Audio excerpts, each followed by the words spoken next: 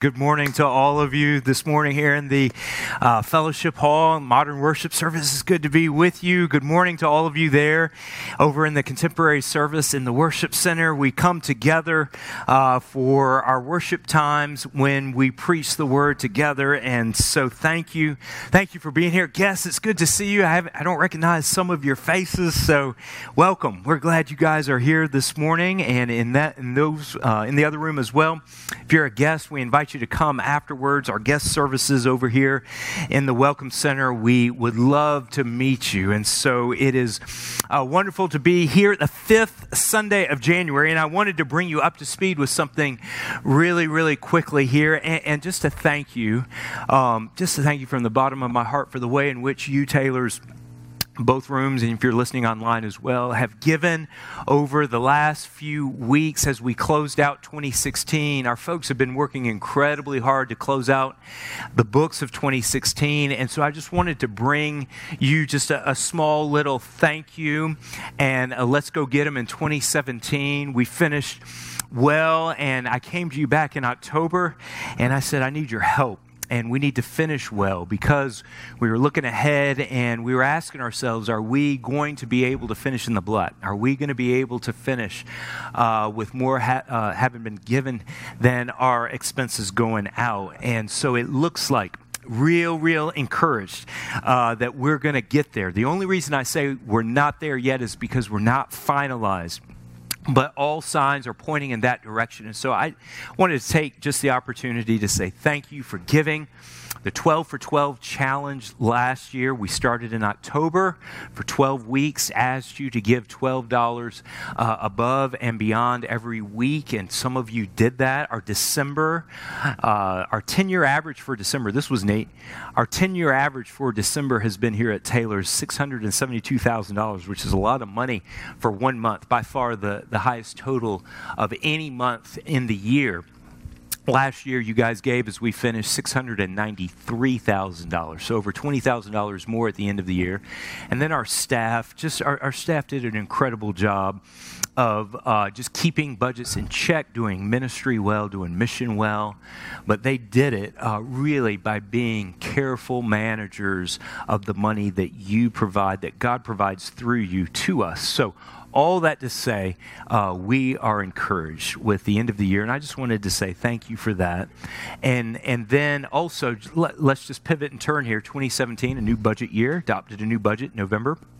And in December, rather. And so we come to this new year, and I really would love to see us as a goal. I'd love to see us to meet the budget. Not only come in ahead when it comes to our giving, what we receive and what goes out. Not only come ahead, but more than that, to meet that budget, which is going to take roughly $105,000, a little under $105,000 every single week to do that. But I think we can do that. I know we can do that because I've seen what you can do over the last 3 months of 2016. And so I would just encourage you, as we come to the 5th Sunday of January, we're just a little bit ahead of where we were last January. But if you remember last January, we lost 2 weeks in January of 16. We had a snow day, and then someone in here pulled the fire alarm. Do you remember that? Someone got us out of here, and so we just had to shut it down. The law says you got to get out, and we did, and we got out. And so we lost 2 Sundays last week. So we're a little bit ahead of last year rather. We're a little bit ahead, but we need your help because January 1 of this year was a holiday. January 8, guess what January 8 was? Snow day. We didn't meet. We lost a Sunday. And then in one of our meetings, the student minister, Dustin Dozier, said, you know what? We got 5 Sundays in January. I'm going to pull the fire alarm just to make it even with last year. I said, please don't do that. Don't do that. And so all that to say, gang, we just really, let's pivot, let's turn, let's go. Let's go. Let's give as the Lord has been gracious to you, as Jesus has given to you in his gospel. He's been incredibly good to all of us. Let's be faithful. Let's be generous. And let's do this together. Let's do this together, no matter where you are in the giving scale. Here's the deal. The temptation is to say, well, I can't get to that level of a regular giver, a regular tither, whatever. But you can do something. You can take that next step in giving, and all of us together can see us reach this goal. So thank you for listening to that. Thank you for your help. Seriously, thank you for giving in 2016. And it's time now to go. Luke chapter 5, this is where we were last week. Go ahead and turn there if you have a copy of the Word of God in front of you. If you're in this room, you might need a hard copy of the Word of God. Some of you like to have just the scriptures in your hands there. If you need one of those, raise your hand. Our deacons are looking here in this room. They'll go ahead and give you one. Over there in the worship center, the scriptures are in the pew rack right in front of you. You can turn on your digital device, please. Find Luke chapter 5 this morning, and I want to go ahead and begin by just reading the Word of God this morning. So if you found your place, Luke 5. If you're new to Bible study, Matthew, Mark, Luke in the New Testament. All right, so if you can find the division between the old and the new, go ahead and turn to Luke chapter 5. If you've got your place, will you stand with me for the reading of the Word of God this morning out of respect, out of honor for what God has given us, this incredible gift. And here is what the gospel says. Luke chapter 5, verse 4. And when he had finished speaking, he said to Simon, "Put out into the deep and let down your nets for a catch." And Simon answered, "Master, we toiled all night and took nothing. But at your word, I will let down the nets." And when they had done this, they enclosed a large number of fish, and their nets were breaking. And they signaled to their partners in the other boat to come and to help them. And they came and filled both the boats so that they began to sink. But when Simon Peter saw it, he fell down at Jesus' knees, saying, "Depart from me, for I am a sinful man, O Lord." For he and all who were with him were astonished at the catch of fish that they had taken. And so also were James and John, sons of Zebedee, who were partners with Simon. And then Jesus said to Simon, "Do not be afraid. From now on, you will be catching men." And when they had brought their boats to land, they left everything and followed him. May the Lord bless the reading of his word this morning. You may be seated. And last week, we began a journey through this passage, and Luke pauses here in Jesus' ministry as he begins. In Luke chapter 4, he comes to his hometown, he preaches in his hometown, and he's already been busy. He's already been healing people who were sick. He's already been casting out those who have demons inside of them, and he's preaching and his teaching, and it says his popularity and his fame is spread all throughout the region. And so we come to Luke chapter 5, and Jesus hits a pause button. And instead of being a one-man band where he's going to take off and do ministry by himself, he is going to pause just for a second, and he's going to do something significant. And that is, he's going to invite men to be with him. He's going to invite them to come and to walk with him for 3 years, because he's only here for 3 years, 36 months or less, and he's gone. And this incredible ministry of teaching and preaching and healing and his good news that he preached in Luke chapter 4, we saw that a couple of weeks ago. The good news that he has come to set free those who are captive, to preach good news to the poor, to give sight to the blind, to free those who are indebted to their sin and to their guilt. That incredible good news, Jesus leaves, and now it's up to these men that in Luke chapter 5, he comes and he says, "Come follow me." And Mark, I love how Mark puts it. He puts it really succinctly in Mark chapter 3 when he says this, that Jesus appointed the 12 so that they might be with him, so that then they might go and preach and cast out demons. So here is what we saw last week. Thought number one, and we're going to review the first couple of points, and then we'll pick it back up with point number 3. Thought number one last week was this, that Jesus invites you to imitate him and reproduce his life in other people. Jesus longs for every single one of you to take part in this kingdom way, in this kingdom calling of building up and multiplying and seeing your influence, or Jesus' influence rather, built up with those who are followers of Jesus, so that within this multiplication of people that follow Jesus, there's a movement of the gospel that goes beyond the walls. And this is what he did. Imitate me. Come, be with me. 3 years, watch me, listen to me, imitate me, and then go out and reproduce my life in other people. This is his calling. And secondly, here's what we have to realize, that every single person is invited because Jesus can transform any weakness or any failure. Here's where we kind of wait and go, that's wonderful because that's your job. That's what you do as a pastor. Or I know missionaries that is what they do. Or the ministers on staff here at the church, that is what they do. And it's so easy to kind of opt out of disciple making. It is so easy to opt out of engaging in whatever kingdom venture that Jesus has called you to, or people around you who need your influence within the body of Christ, or those around you that don't know Christ at all. It's easy to say someone else can lead the way and someone else can do that. But understand this about these guys, these disciples. This is interesting. As little boys, they would start reading and start studying the scriptures and the traditions of Jewish life. And by the age of 15, all right, if you're 15 years old, by the time you're 15, if you're a 15-year-old young man, the rabbis and the teachers would be watching you, and they would determine whether or not you've made the cut. Whether or not you are you're smart enough, you're bright enough to follow them, to walk with them until you're age 30 for the next 15 years of your life. You give your life to that rabbi and to that teacher and follow him. Why? So that the teachings and traditions and customs and the scriptures and the Jewish way of life is passed on, and it goes on and on and on. That's how they did it.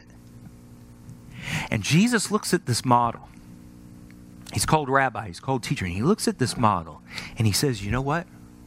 I'm not after the ones who the rabbis and the teachers see as fully capable. I'm not after them. I'm not after the ones who have all the ability. I'm not after the ones that perform really, really well. I'm not after the ones who claim to be spiritually or morally above everybody else. I'm not after the ones who the rabbis look and they see potential in them. I'm after the ones who will give and abandon everything to follow me. And through their weaknesses and through their failures and through their sins, I will transform their lives. And I'm just looking for the ones who are going to be available. I'm looking for the ones who say, Jesus, take my weakness, take my failure, take me, take my sin. And you know what? That includes every single failure. If you're a follower of Jesus, you are not exempt. Because Jesus can transform anybody. No matter what you've been through, he can transform that. So you might be coming here this morning thinking there's no way. I'm just going to kind of slide in and slide out and here is my life. Jesus wants to use you. Jesus is looking at you this morning. He's inviting you in because he's saying, listen, I have power to transform whatever weakness or whatever failure you have. I want to use you. So here's what that means. That means if you have an office job, you walk into an office every single day, Monday through Friday. You're a landscaper. You're a mechanic. You're a painter. You're an architect. You're a doctor. You're a nurse. You're a healthcare worker. You're a student. No one is exempt from imitating and following Jesus for the sake of reproducing his life in other people. No one is exempt because Jesus' power is limitless. He is fully capable of transforming you right where you are, and that place where you work, and that neighborhood where you live, and those co-workers that you mingle with. Everything about you, Jesus has his sights set on inviting you in to be like him so that you might have the joy of knowing him, but you might have the privilege of sharing him with those around you. No one's exempt.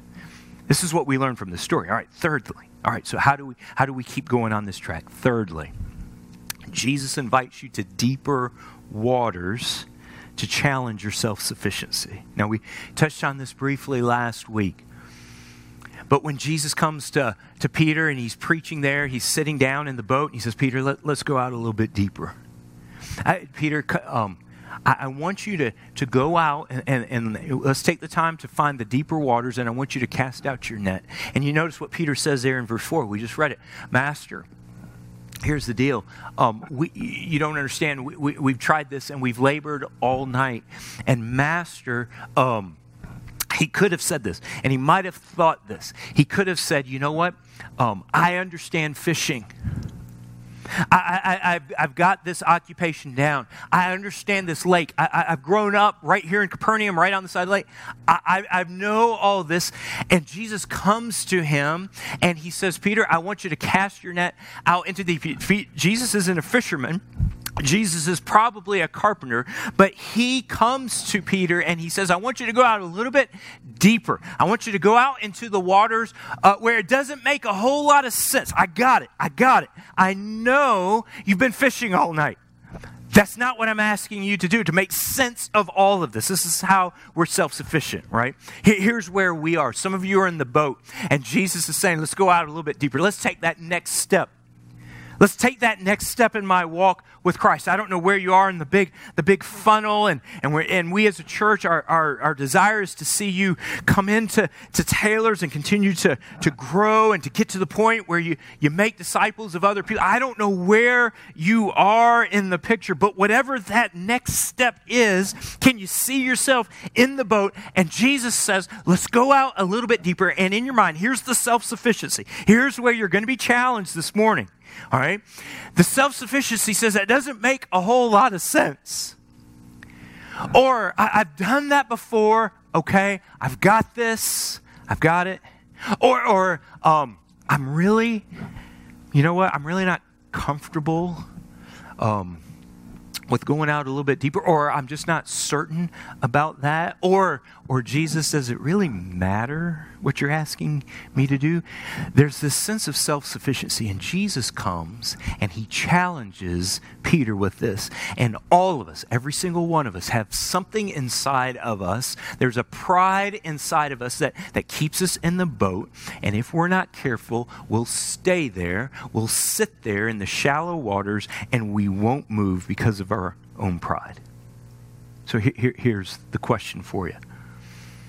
Whatever that next step is, what self-sufficiency are you trusting in, or are you hoping in, or are you comfortable with that won't allow you to move into the deeper waters? What is it? You know, we're in week 4 in my discipleship group. I love being with these guys, and every single week we come and we take what the Lord has shown us in His Word, and we're reading through the Scriptures. We started in Genesis, and so we've come up against these guys that God has come to them and spoken to them. He has said something to them, just like Jesus when He comes to Peter. He said something to him, and it didn't make a lot of sense. All right, think about Noah. All right, we've been reading about Noah. Has never rained before, but yet here's this guy, and he's building a boat, an ark. Can you imagine? Noah, what is a boat? What is an ark? What's it for? Are you crazy? And you're going to do what with the animals? It just keeps pounding nails. It just keeps pounding away. Abraham, God comes to him. And I love that line in Genesis where it says, and Abraham left his family and left his tribe, and he left his country. Where are you going, Abe? God has said, God has spoken, and He's told me to make a move. Well, where is that? I'm not exactly sure, but I'm going. For us, we talked about this in our D group, as we're around the table, breakfast table together. Hey, what does that look like today? We would think through, well, let's just rationalize this. Let's be reasonable about this move.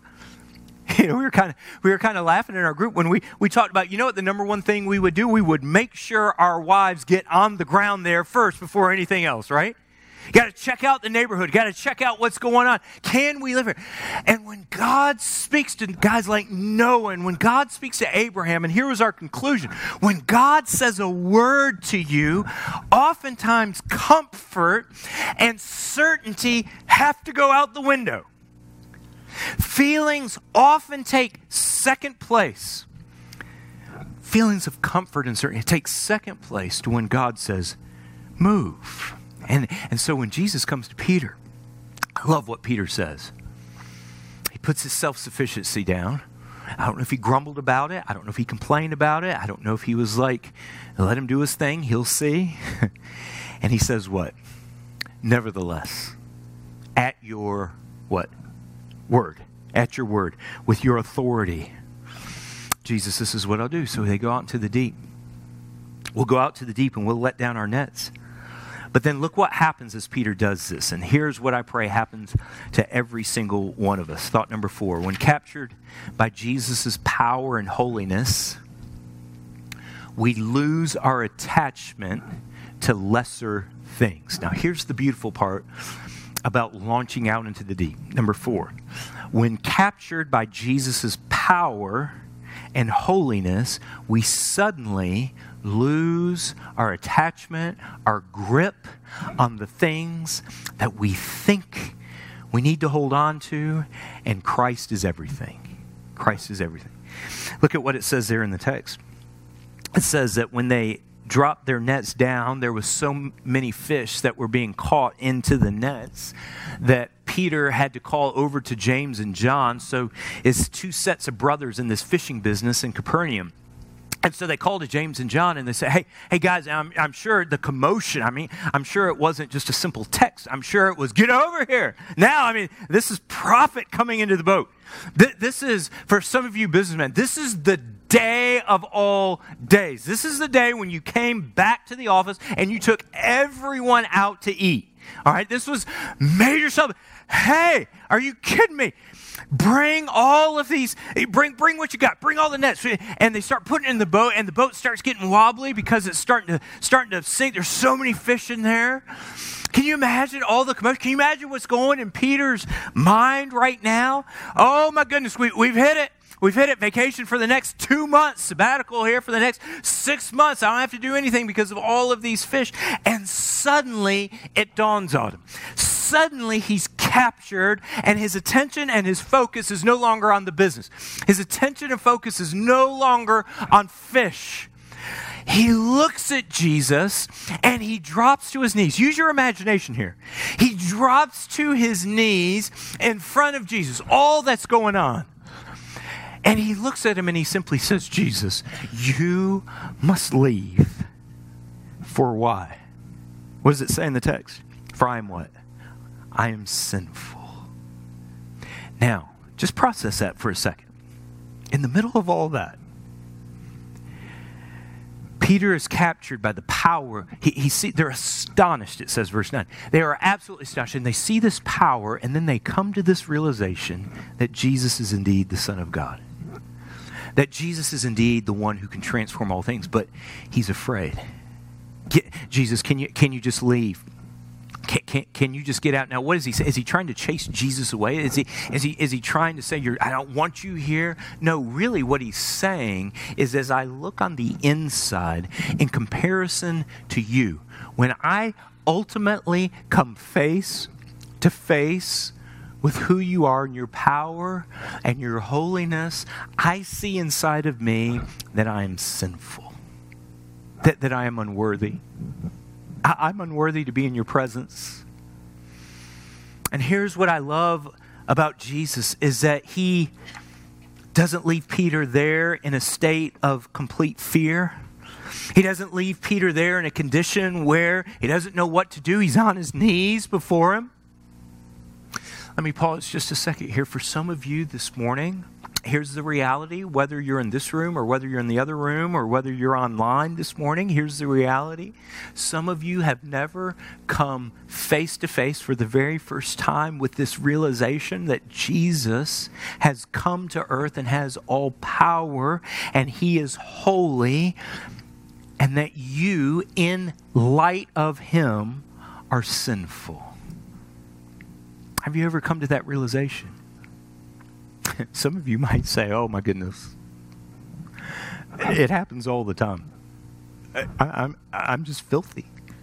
I mean, if you just admit, I come in here and people don't know, but I've been coming and I'm just inside filthy. I'm not worthy of Jesus. Here's the reality this morning, that Jesus has come to rescue you from your sin. And watch what happens here in this text. Look at it in verse 10. Here's Jesus' response to us when we come before him, maybe for the very first time.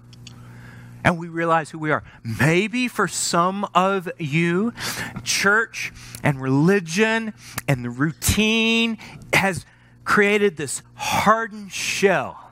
I'm one of you, right? I grew up in the church. It's created this hardened shell on the outside where you're not going to let anybody in. I'm not going to let Jesus in. And this morning you come face to face with him.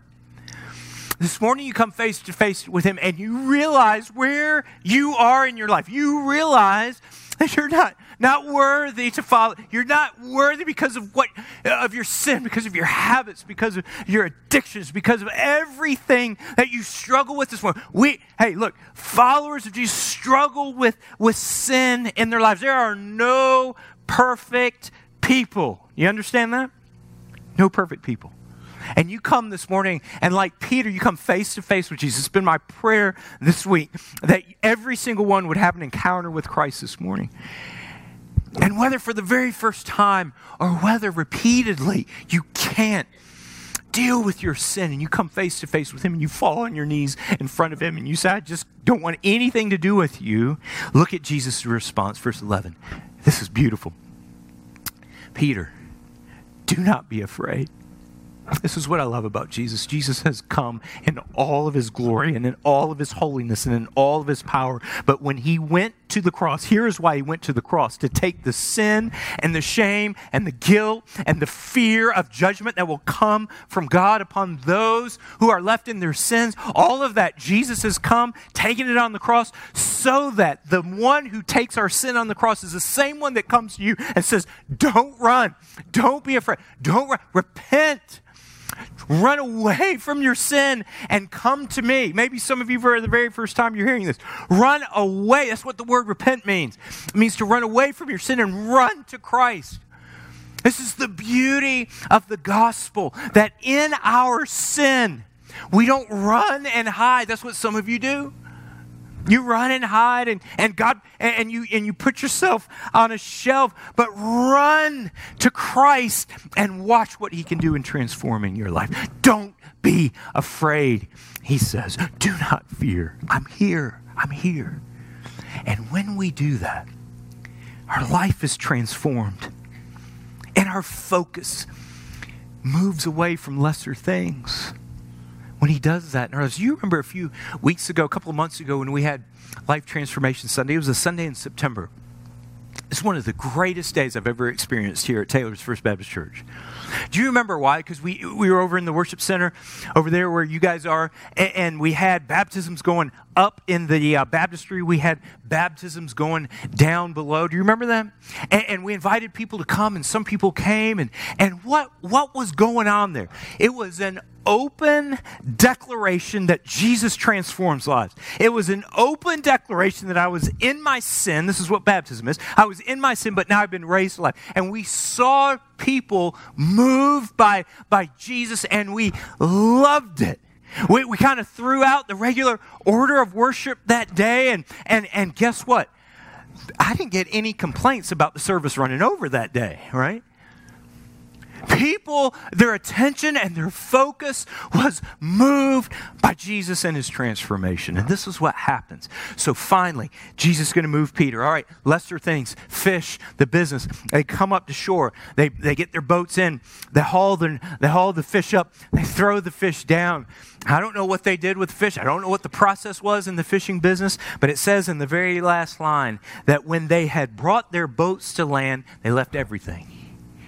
And they followed him. Number 5, we'll abandon everything when we value Jesus' agenda more than our agenda or the agenda of anybody else. Here is where it gets really, really sweet for the follower of Jesus. When he finally says, that's it. That's it. My pride, my sin is yours. My agenda, my nets, the fishing business, That's it. I'm going to pursue Jesus. This is what happens when our agenda suddenly becomes his agenda. I love how this works. It works out in different ways. Let me give you a couple of examples and then we'll close. All right.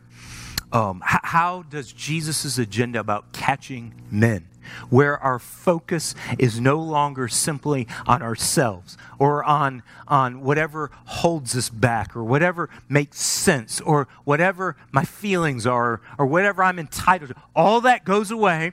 Jesus focuses on you, and now I want to see others transformed. What does that look like? Here's something incredibly simple, all right? Next week, I love the Super Bowl. I love the Super Bowl for two reasons, because it has two of my favorite things in all of life, football and food. All right, those two things are incorporated into the life of the Super Bowl, right? And I love dear friends who invite us over. It's great. I enjoy being with people. Our family loves this. It's a lot of fun. The kids look forward to Super Bowl Sunday in the evening time, and where we can just hang out. And eventually I make my way back to the couch at my house around the third quarter or so, and my team hasn't been in the Super Bowl for a really, really long time. So I start zoning out all the food, the food coma and all that. By about the fourth quarter, I'm pretty much, I love the Super Bowl, right? But here's what we've asked you to consider doing, that Jesus' agenda is more than Paul's agenda for food and football on Sunday.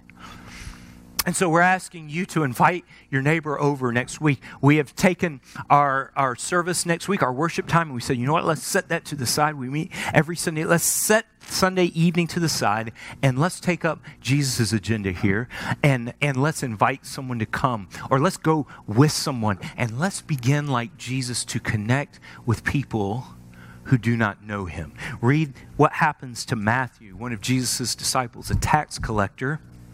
When Matthew gets a hold of Jesus' agenda over his own, and when he follows Jesus, he invites all of his tax collector friends, and look, these guys were hated. These guys are the guys you didn't want at your party. These were the guys that had filthy reputations. These were the guys that you just kind of were glad that they stayed over there, and we would stay over here. And Matthew says, Jesus, your agenda is to reach these men. Will you come to my party and to my house? Amazing. Same principle there. Simple way. Here's another way.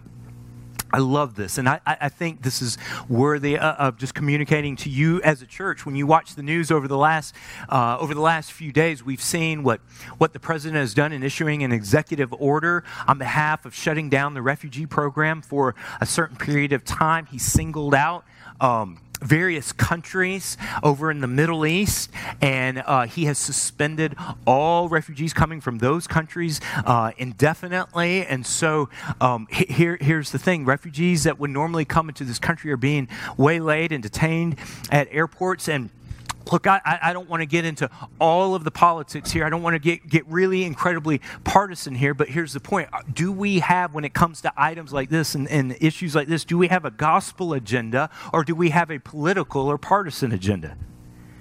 So let me explain a little bit further. I called Mike Lee on the phone yesterday.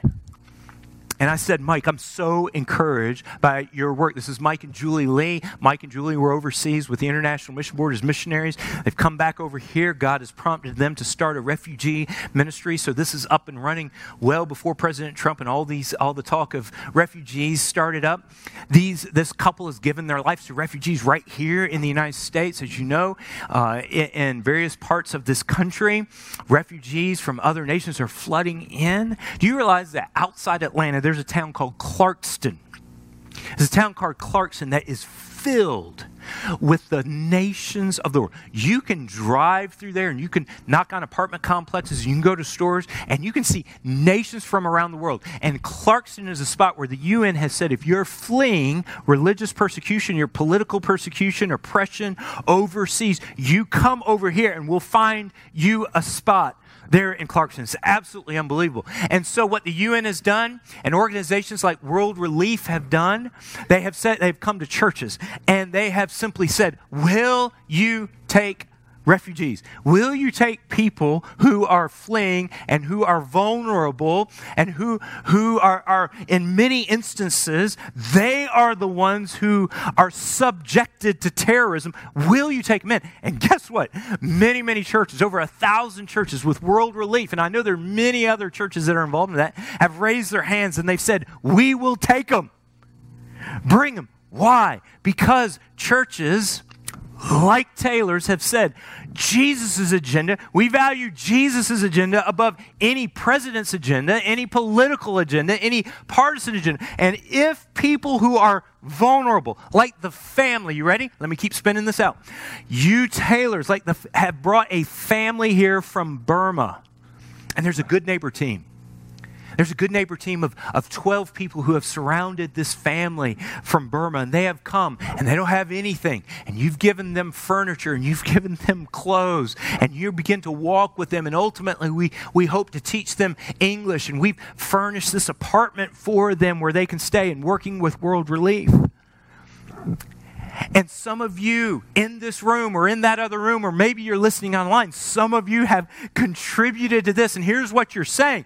Jesus' agenda is more than any political partisan agenda, any worries about refugee, because if Christ has said to us to care for the least of these, if Christ has said, this is how you demonstrate the gospel, those who are made in my image, just not good Southern Americans, but all nations made in my image, when they come, you demonstrate the gospel to them by loving them and caring for them. And I am so proud of you, Taylor's First Baptist Church, because you've given to these folks. And there are other families. We pray other families will come. And there are some of you on a waiting list saying, hey, we want to help too. And I'm so proud of you, because here's what you've done. You've said it doesn't matter what the political agenda is. The gospel agenda is that we will reach those who need it. I love that. I love that. So here's the question. I'm just giving you two examples. Where is God calling you? I mean, your agenda. To lay it down and to follow Him. The possibilities are endless. What is the next step for you? The next step for some is to be a part of Taylor's. It was incredible this past week. Man, we gave the invitation out last week, and we had 19 people in addition to those that were already coming. 49 people come on Monday night and say, hey, we want to hear about Taylor's. That might be the next step for you. The next step for you might be, as Jeremy Thompson, who now leads our life group effort, he's pouring into you leaders, and he's strengthening and encouraging you, and he's calling out for life groups to develop leaders, develop teams that can come and care for people and build up the body so that you can go out and reach people. Maybe some of you, that's the next step where you'll say, you know what, I've been sitting on the sideline long enough, here is where I'll jump in. For some of you, it might be when it comes to reaching through our community, or one of our trips. I don't know where it might be this morning, but after all we've been through over the last couple of weeks, it simply comes down to this. As you look into the face of Jesus and He transforms your life, are you ready to lay down whatever is holding you back and saying, He is enough, and His agenda of reaching people who do not know Christ, and His agenda of building a church that is healthy, filled with people that love and are unified around the Word and serving one another. That unity Jesus prayed for in John 17. The fruit Jesus prayed for in John 17, just before He leaves. You want to know Jesus' heart for us at Taylor's? Unity, fruit, giving our lives to this mission. This is what Jesus is after. What is your part? What is your next step? We want to help you. We want to serve you. We at Taylor's, we want to be a part of bringing you in alignment, where if you say, you know what, I'm ready. I'm ready to jump in. We want to help you. You come to the guest services area over here in the Welcome Center afterwards. I'll be there. We'll have ministers there. And our job is to say, yeah, how can we serve you? You come forward in this service. You come forward in the other service there. You come and you say, hey, God is stirring in my heart. This is the beautiful part about standing out there in the Welcome Center, is when someone comes to me and says, this is where God is stirring. Man, it's beautiful to see the Spirit work. Let's pray about that right now. Father, we invite you now to work in us as you did in Peter on that day in which he fell at his knees and his whole life was redirected, his whole purpose, his whole mission, his whole perspective changed because he got the privilege of walking with your Son. And Lord, I pray that you would stir in us that same desire that Jesus has invited us, and we walk with him. And then we're sent by him. We're not limited just to know him. We're not limited just to study about him. We're not limited to stay in our comfortable quarters where we build up an image of Jesus for us that is self-contained. But it is radically generous on behalf of pursuing other people. So, Lord, hear our prayer this morning. We need you. Taylor's needs you. Our church needs you. Your people, your flock, your sheep, you see inside of their hearts. They need you. The one who is far from Christ, who has heard just talk of Christ and our sin and the cross. Oh, Father, work in their hearts. May they take that step forward either today or some other day where they say, I need to know more. So, Lord, hear our prayer. Hear our prayer. In Christ's name we pray. Amen and amen.